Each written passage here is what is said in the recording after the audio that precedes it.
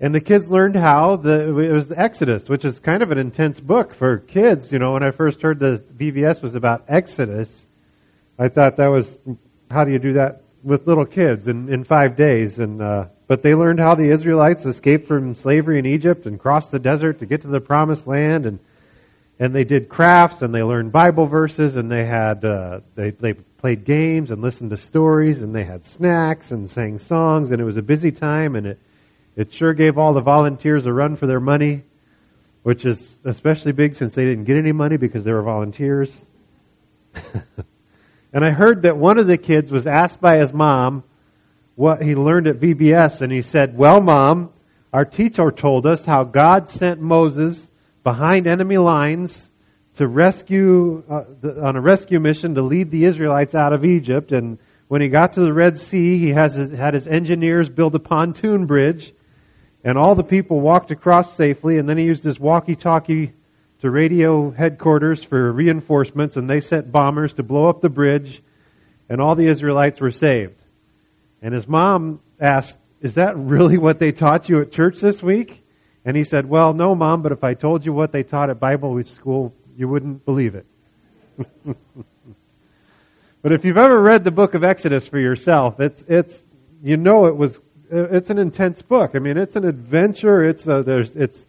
Moses' life is an epic story. I mean, it's got ups and downs and crazy things going on.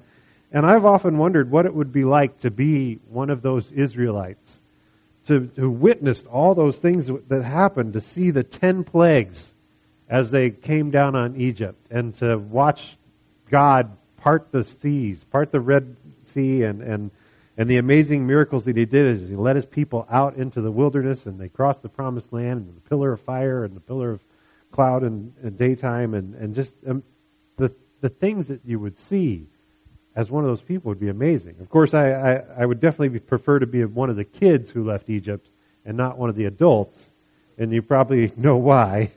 All the adults ended up dying in the desert, and they never made it to the Promised Land because they were a bunch of whiners. But if they made Exodus into an accurate movie, it would be, you'd have to rate it R. I mean, it'd be filled with gore and violence. I mean, there were good things, but it was a real life story, and terrible things happened. But one of the great things about the book of Exodus is it's a sweeping look at redemption. The whole book is about redemption. The Bible starts off in Genesis with how we got here and why how He designed the world, and then it tells how people selfishly messed all that up with their own sin, and we know how God tried to wipe out evil with the great flood and start over with a righteous man and his family. But even then, it didn't work out for too long because people still turned to sin and destruction. So instead of just destroying everybody again, God decided to pick one person and turn him into a great nation, and then use that nation to influence the rest of the world to live right, to basically redeem the world, to help turn people around. Since wiping them out and starting over didn't seem to work too well, He thought, well, maybe I'll transform and I'll use this people. So He picked Abraham, and you probably are familiar with a lot of the story, but they ran into the problem along the way of being enslaved by the Egyptians. And last Sunday we were talking about how long the Israelites were in Egypt, last Sunday night, because some people noticed that the dates in the Bible, in the margins, a lot of Bibles will have dates when things happen in the notes, and they only add up to about 2 centuries worth of slavery, from the time that the Egyptians enslaved the people of the descendants of Jacob. There were several passages that said there are both New Testament and Old Testament references that say that the Jews were afflicted for 400 years.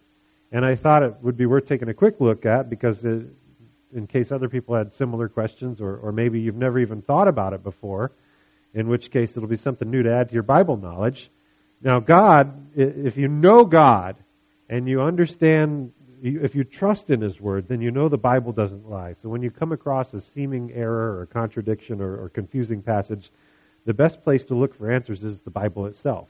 And so in Genesis 15, it says, it starts off, Genesis 15, is talking about when God is dealing with Abram, before he's even Abraham. And it says, verse 1 says, "After these things, the word of the Lord came to Abram in a vision and said, 'Fear not, Abram, I am your shield, the one who will reward you in great abundance.' But Abram said, 'O sovereign Lord, what will you give me, since I continue to be childless, and my heir is Eliezer of Damascus?'" That was his servant. Abram added, "Since you have not given me a descendant, then look, one born in my house will be my heir." Which means if you don't have any kids, any sons, then one of your servants gets all your stuff. And that's what he said was going to happen. But the word of the Lord came to him, "This man will not be your heir, but instead a son who comes from your own body will be your heir." The Lord took him outside and said, "Gaze into the sky and count the stars, if you are able to count them." And then he said to him, "So will your descendants be." And Abram believed the Lord, and the Lord considered his response of faith as proof of genuine loyalty. And the Lord said to him, "I am the Lord who brought you out from Ur of the Chaldeans to give you this land to possess." But Abram said, "O sovereign Lord, but by what can I know that I am to possess it?" And the Lord said to him, "Take for me a heifer, a goat, and a ram, each 3 years old, along with a dove and a young pigeon." So Abraham took all these for him, and then cut them in two, and placed them in each half opposite the other.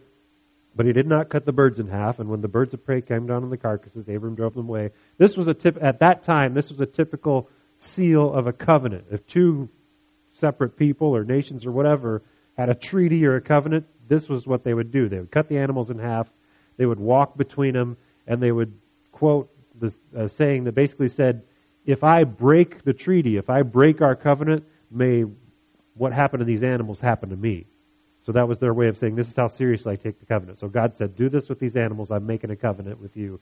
This is the sign. This is my proof that I'm going to keep this covenant." So that's what he was doing with those animals.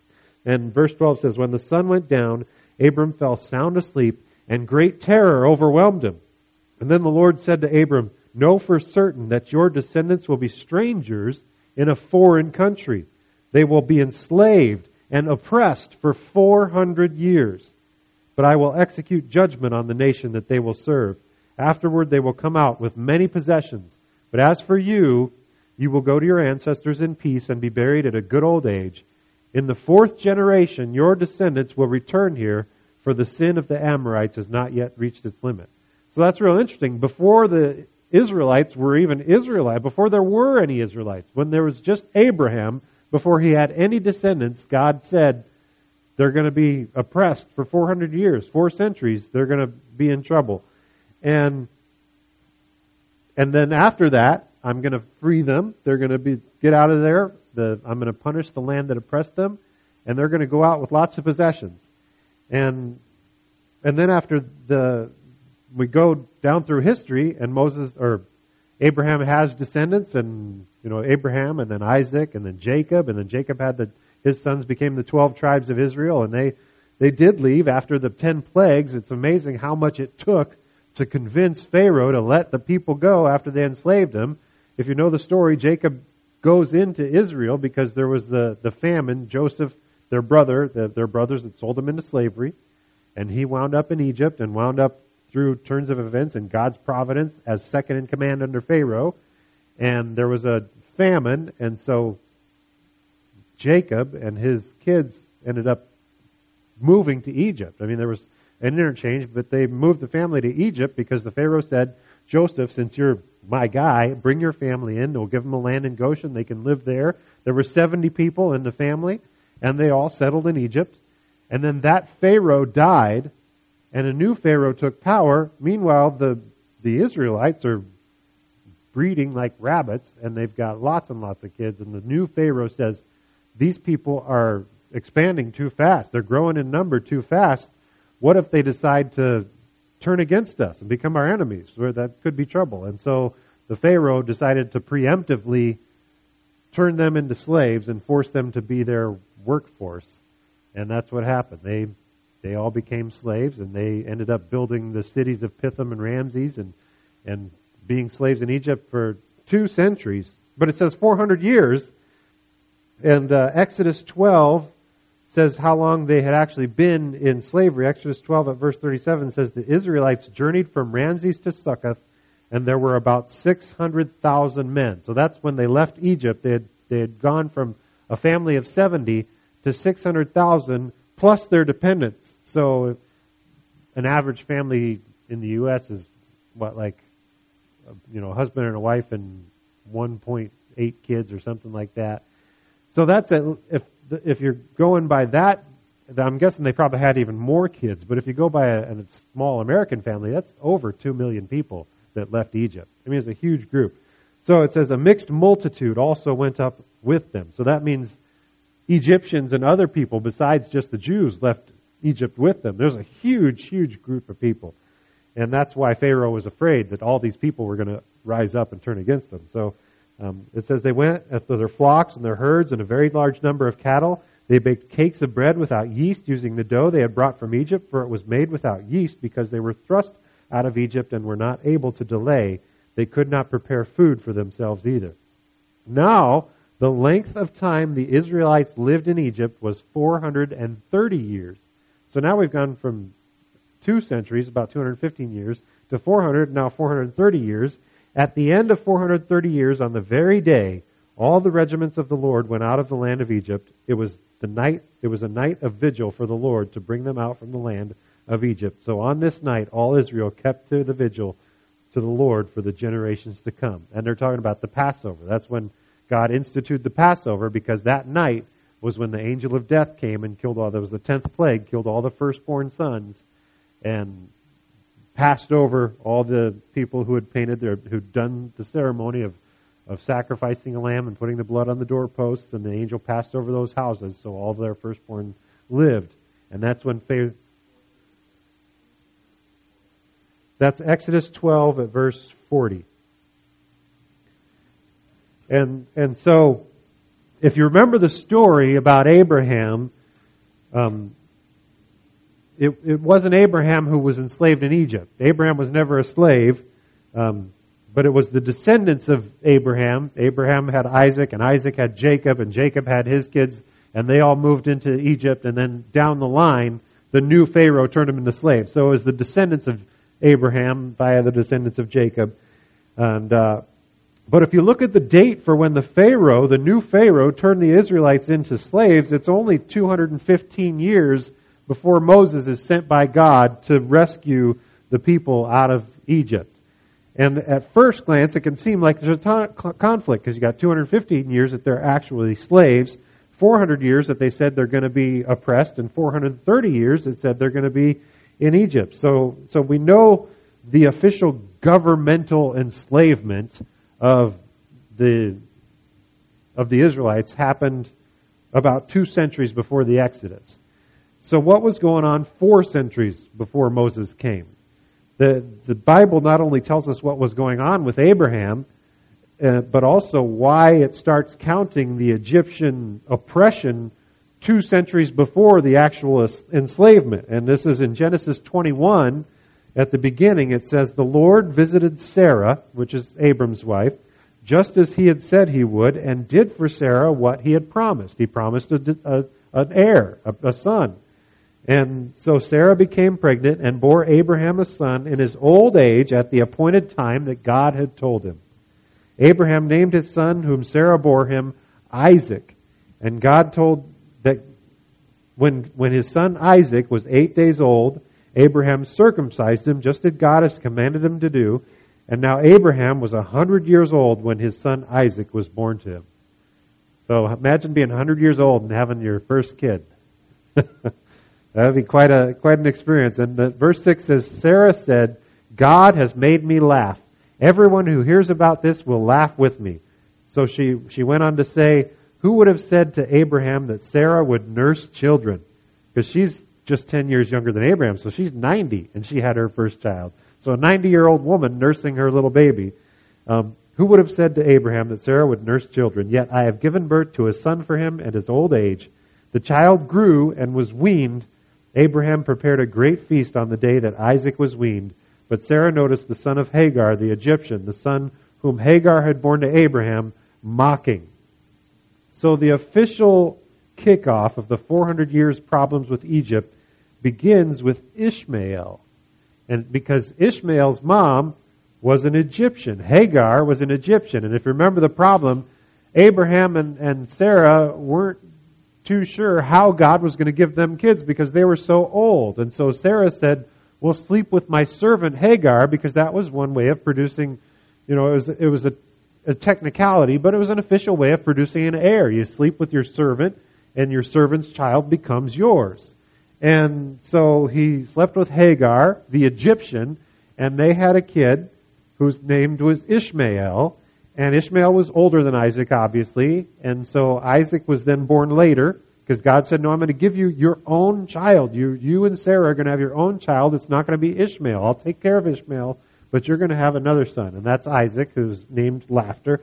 And so 5 years after, it's 25 years from the time that God promised Abraham a son until Isaac was born.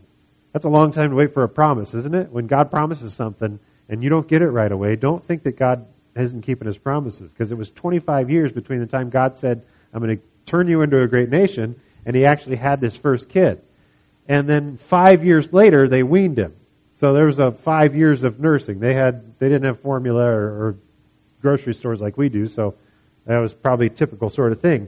But Hagar's son, Hagar the Egyptian, Ishmael's, turned out that he, siblings never do seem to get along very well, but he was apparently mocking and persecuting his little half-brother, and that is the beginning. 5 years after he was born, he was weaned, and so you've got 30 years from the promise of Isaac until he's actually born and weaned, and 30 years later, that's when Ishmael is persecuting Isaac, and that's where the start of the 400 years begins of trouble with Egypt, because technically he's half Egyptian. Ishmael is so that's where you get 400 years, and the 430-year tally is the extra 30 years between the promise and the weaning of Isaac. So that's where you get those dates, even though they weren't officially governmental slaves of Egypt. That's where you get the persecution of Egypt. And so Abraham's grandson, Israel, Jacob, who's renamed Israel, and he moves his family of 70 to Egypt when his son Joseph was in second man under Pharaoh. And when they marched out again, they came in as 70 people, and about a little more than 200 years, they marched out again as 600,000 men plus all their descendants. And so they numbered in the millions of people who marched out. And Pharaoh, and what really gets me, I don't understand why Pharaoh's heart was hardened. I get it. People's hearts get hardened. But he went through the 10 plagues. He lost his own son in the last plague. And they finally said, "Okay, just go. Just take your animals, take your people, and go." And all the people of Egypt were glad to see them leave because they were sick of these plagues. And so they actually gave them gold and silver and treasure and said, "Just take it and just go."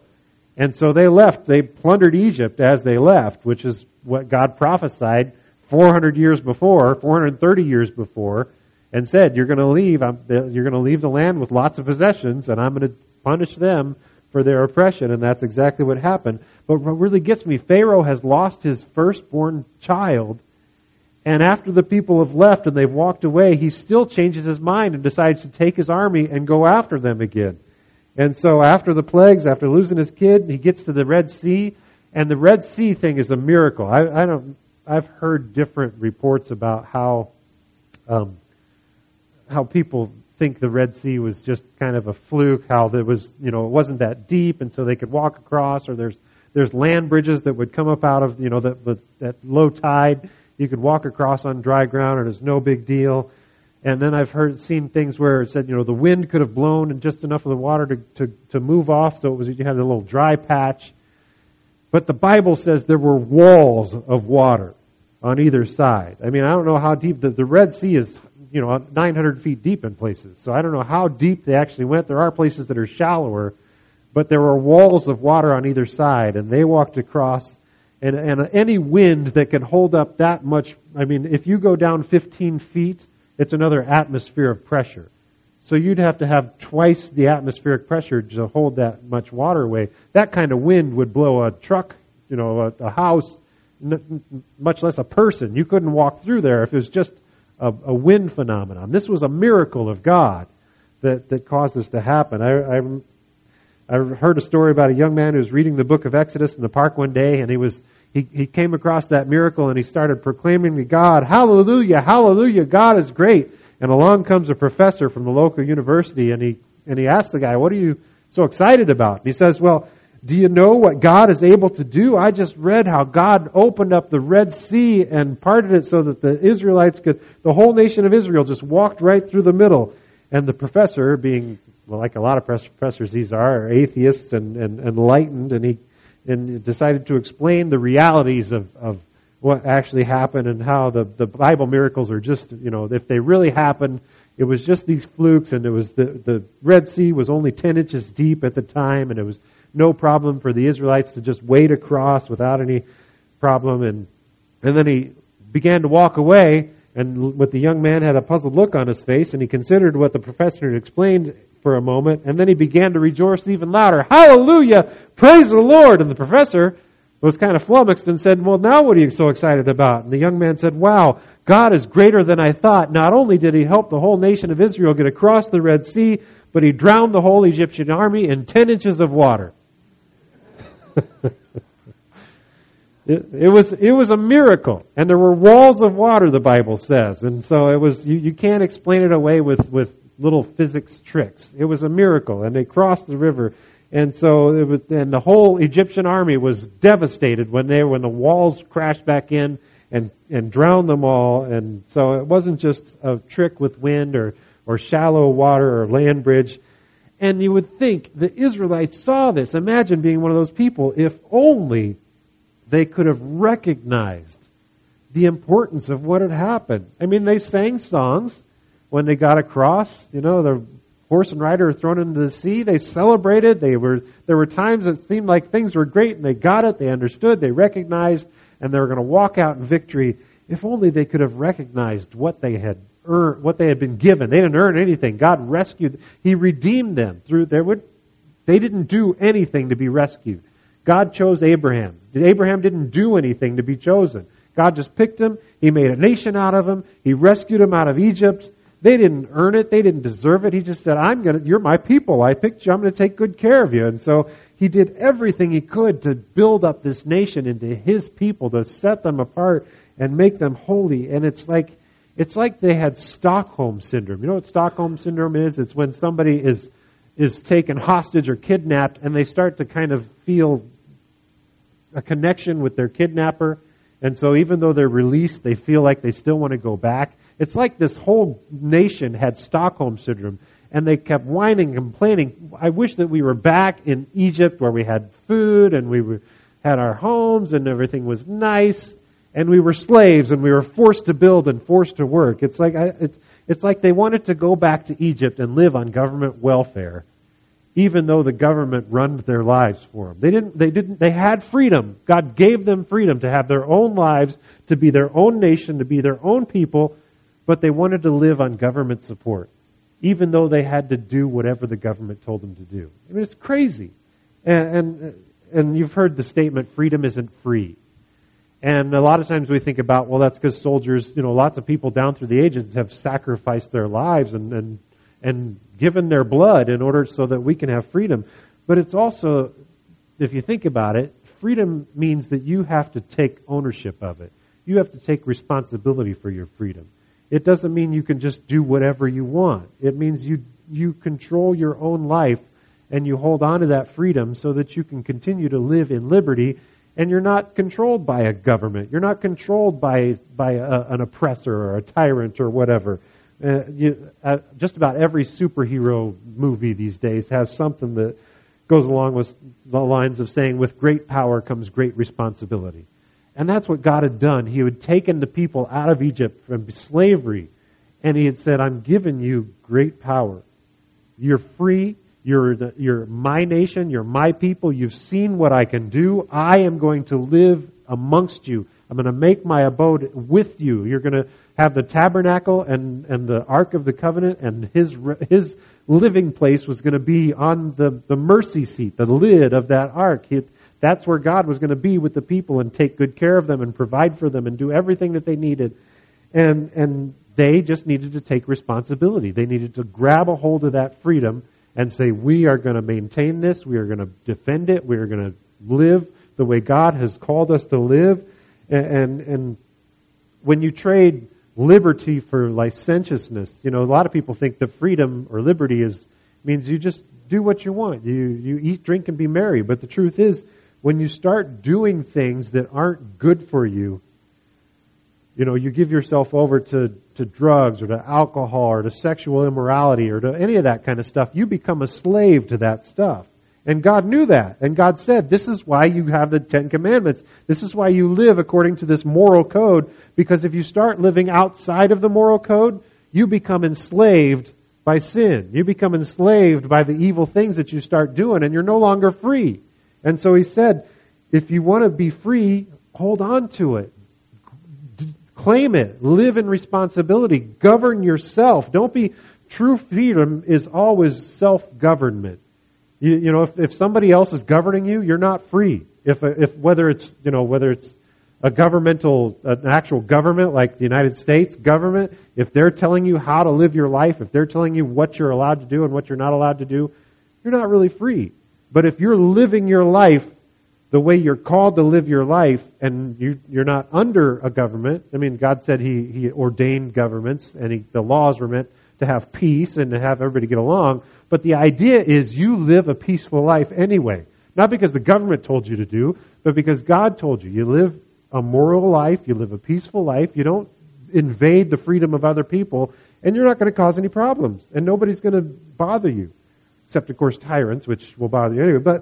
But the idea is true freedom is always self-responsibility, self-reliance, self-government. And when you trade self-responsibility for outside control, you're no longer free. And that's true politically or governmentally. If you give away your freedoms so that somebody else will take care of you and somebody else will provide for you and somebody else will give you the food and the clothes and stuff, and you depend on somebody else, you're not free. You're a dependent. You're not independent. You're a dependent. And that's true with government, but it's also true morally. And that's what we're talking about, that the people of Israel morally didn't want their freedom. They didn't understand how valuable it was. They didn't understand how good it was to live in freedom as a moral person with self-control, with control of God sort of thing. And so God basically lays out all of this for the Jews. He gives them everything He can. He gives them the program. He writes down the law to live by, and so that they can have the best possible opportunity to live in liberty and prosperity. He gives them both a moral code so that they can live together as a society and not trample each other's freedoms, but He also gives them the ceremonial law, which dealt with, what they wore and what they ate and all these things, so that He gave them the ceremonial code so they would purposely stand out from the world. So the world would see their dress and see their practices and know that they were different, know that they were special, know that they were set apart for service to God as a people.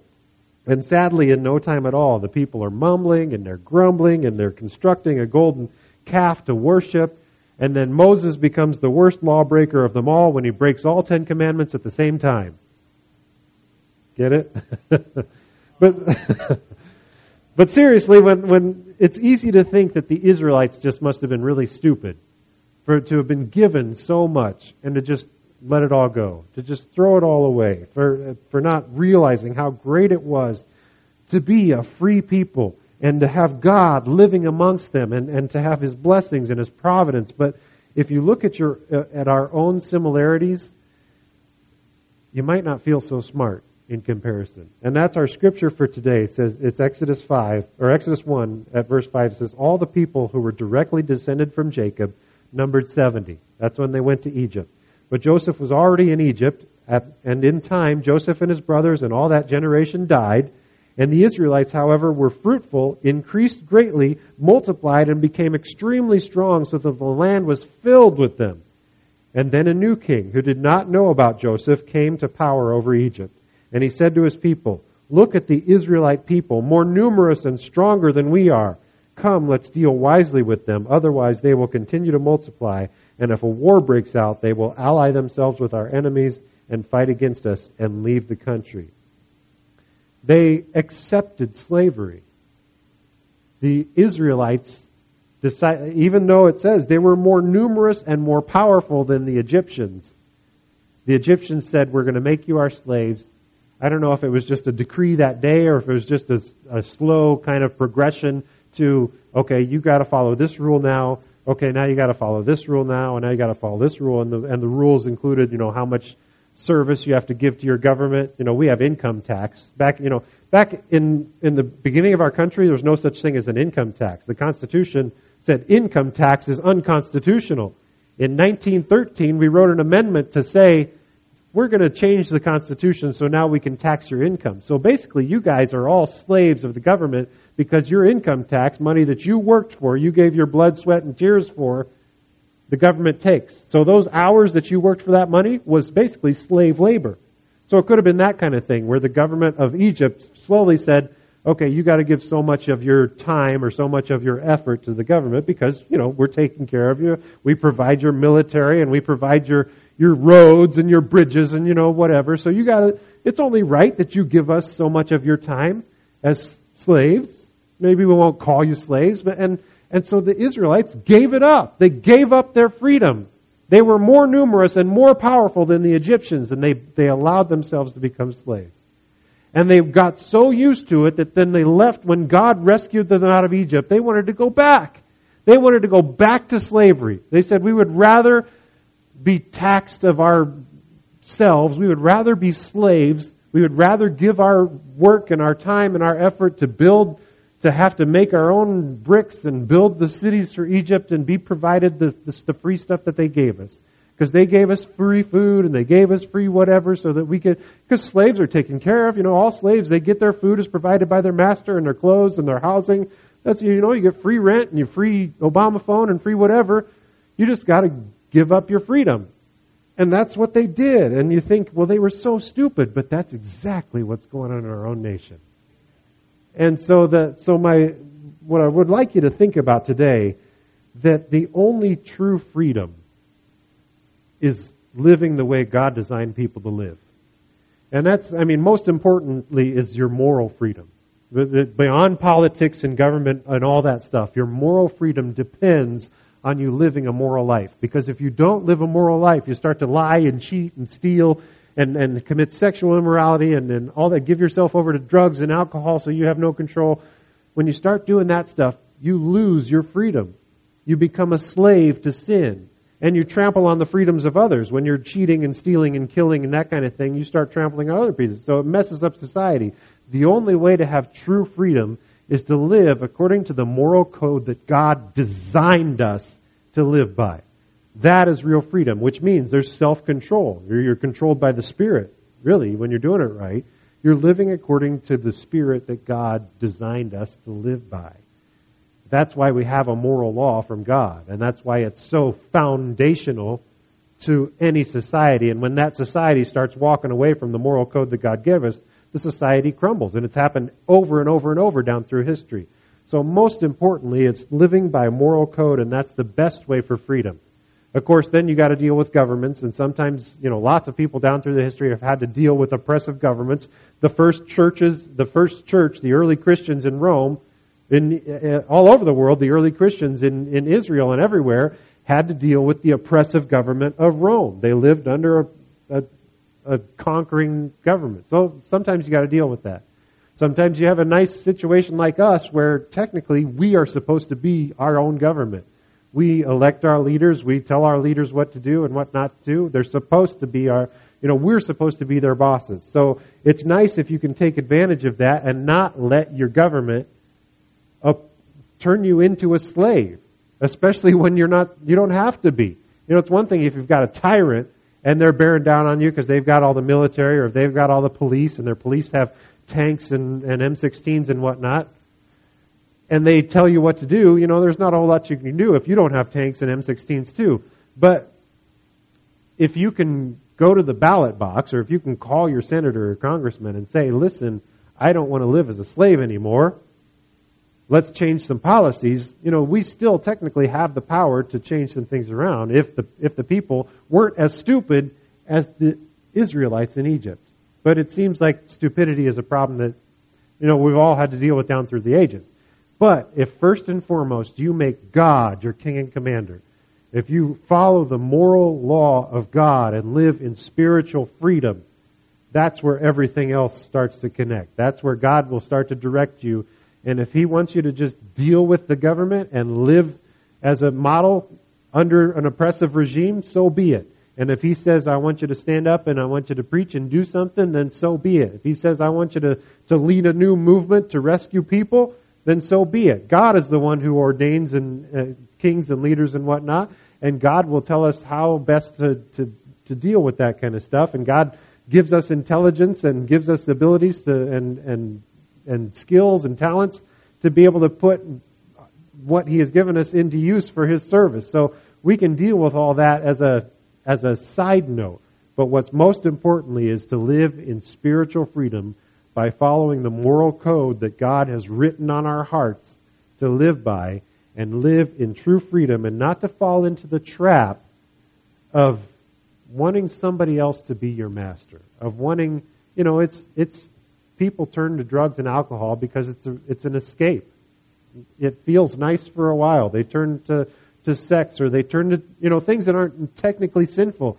They'll devote their lives to TV and the internet and YouTube and Facebook and all that kind of stuff. They'll devote their lives to reading storybooks, or they'll devote their lives to pastimes and climbing mountains or running or whatever. There's so many things that you can occupy your life with that you just forget about God. You forget about morality. You forget about all that stuff. Things that aren't technically sinful, but you let your life be run by other stuff. And so don't turn into a slave of all the stuff. Let God be your primary.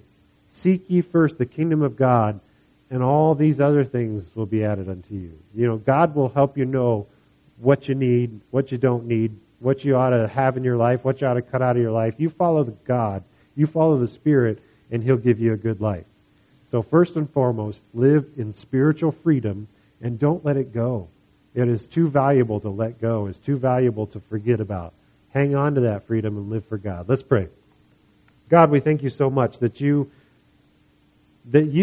out of your kindness, out of your grace and your mercy, decided we were worth freeing from slavery. That you were willing to give your life so that we could have the opportunity of being redeemed by your grace and by your kindness, and having our sins forgiven so that we could start all over again in freedom. Kind of like our new nation when America was started, that you chose to rescue us, and you chose to say, hey, if you want it, you can be free.